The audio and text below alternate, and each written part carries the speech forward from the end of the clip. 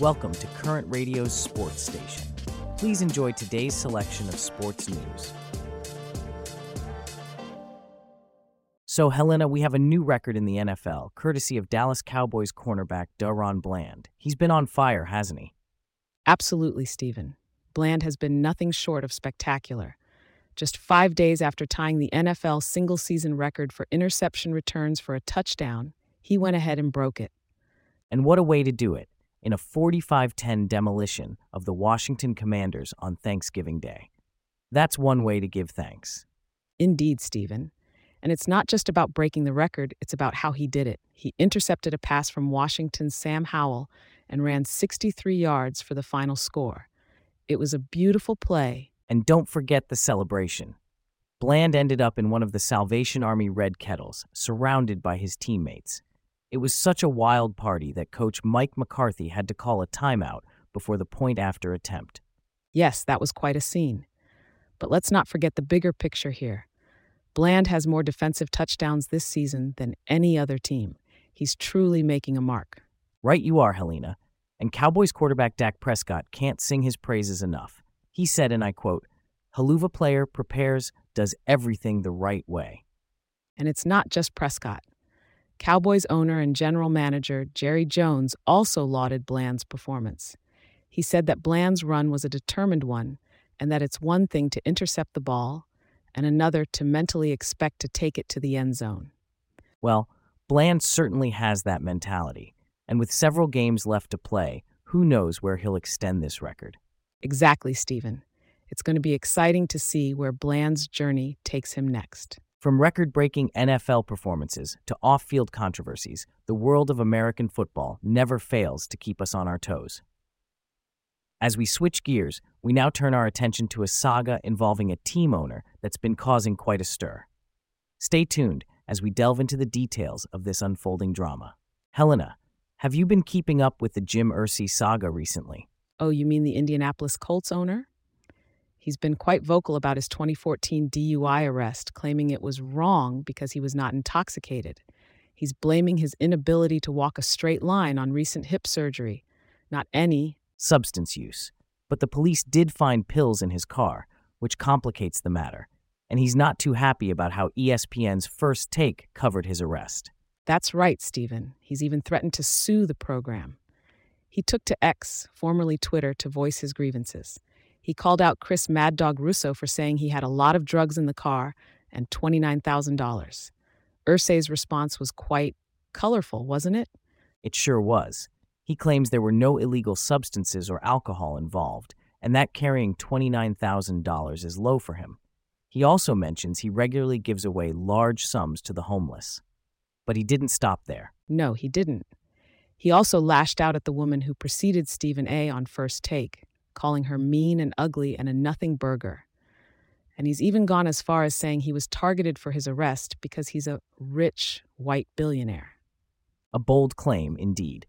He's adamant that if he were just the average guy down the block, he wouldn't have been pulled in. And he's sticking to his guns, saying he doesn't care what people think and that he knows the truth. He said he pleaded guilty just to get it over with.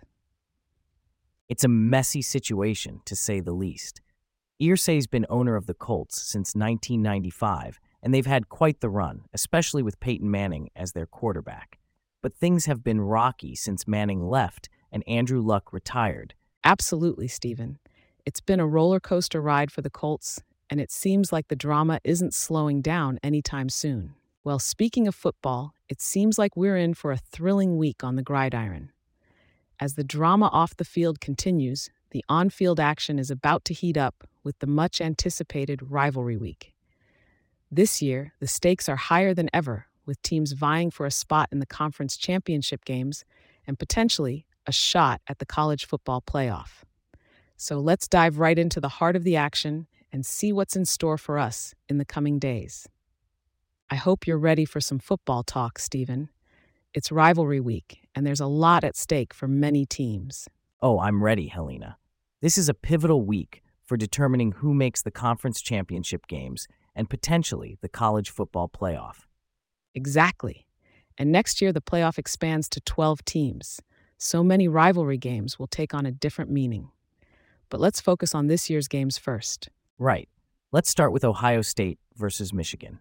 This game carries a lot of weight, both regionally and nationally. The winner claims the Big Ten East Division title and likely secures a spot in the college football playoff. Indeed, and the stakes are high for Georgia as well. They're trying to become the first FBS team to win 3 straight national titles since Minnesota from 1934 to 1936. But they can't overlook Georgia Tech. And let's not forget about Washington. A loss to Washington State could end their college football playoff hopes. Plus, with the Huskies set to depart for the Big Ten next season, this rivalry game carries extra significance. Absolutely. Now, let's talk about some key positions to watch in these games. The quarterbacks for Ohio State and Michigan, for instance, are both under the spotlight. Definitely. And the defensive lines for Georgia and Georgia Tech will be put to the test. Georgia Tech has allowed the fewest sacks in the ACC, so Georgia's defense will need to step up. And let's not forget about the running backs in the Oregon State versus Oregon game. Damian Martinez and Bucky Irving are both having standout seasons. Absolutely. Now let's talk about some of the best quotes from this week. Wake Forest coach Dave Clawson had a great one about former player Sam Hartman, who transferred to Notre Dame. Yes, he said, you only dated him for a couple of months. It can't be love.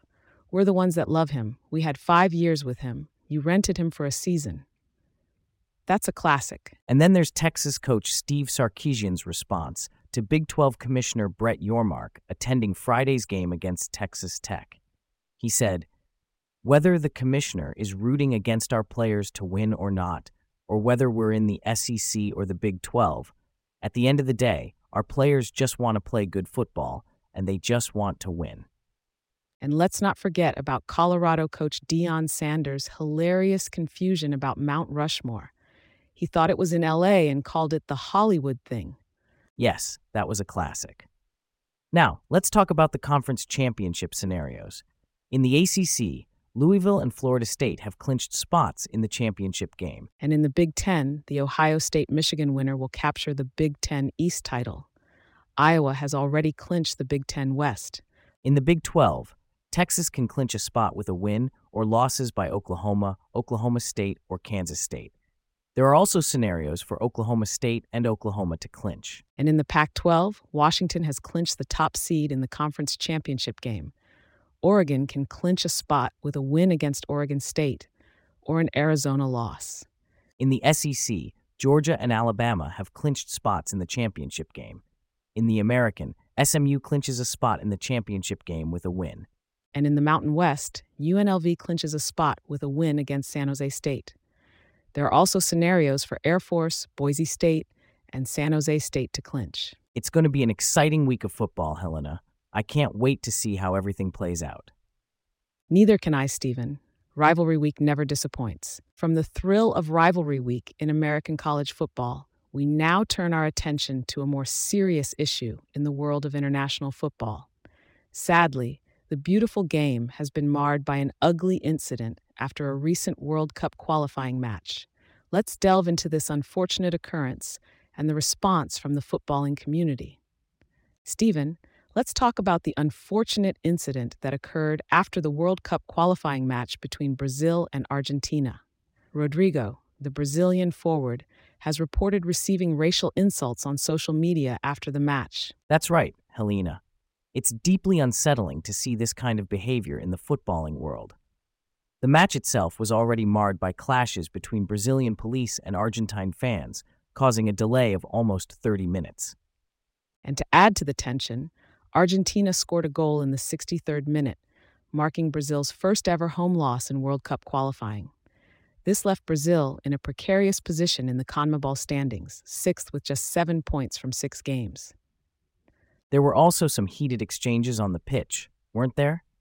I believe TV images showed Rodrigo in a discussion with Argentina's Lionel Messi and Rodrigo de Paul. Yes, and following that, Rodrigo took to Instagram and X, formerly known as Twitter, to share the racist insults he received after the game.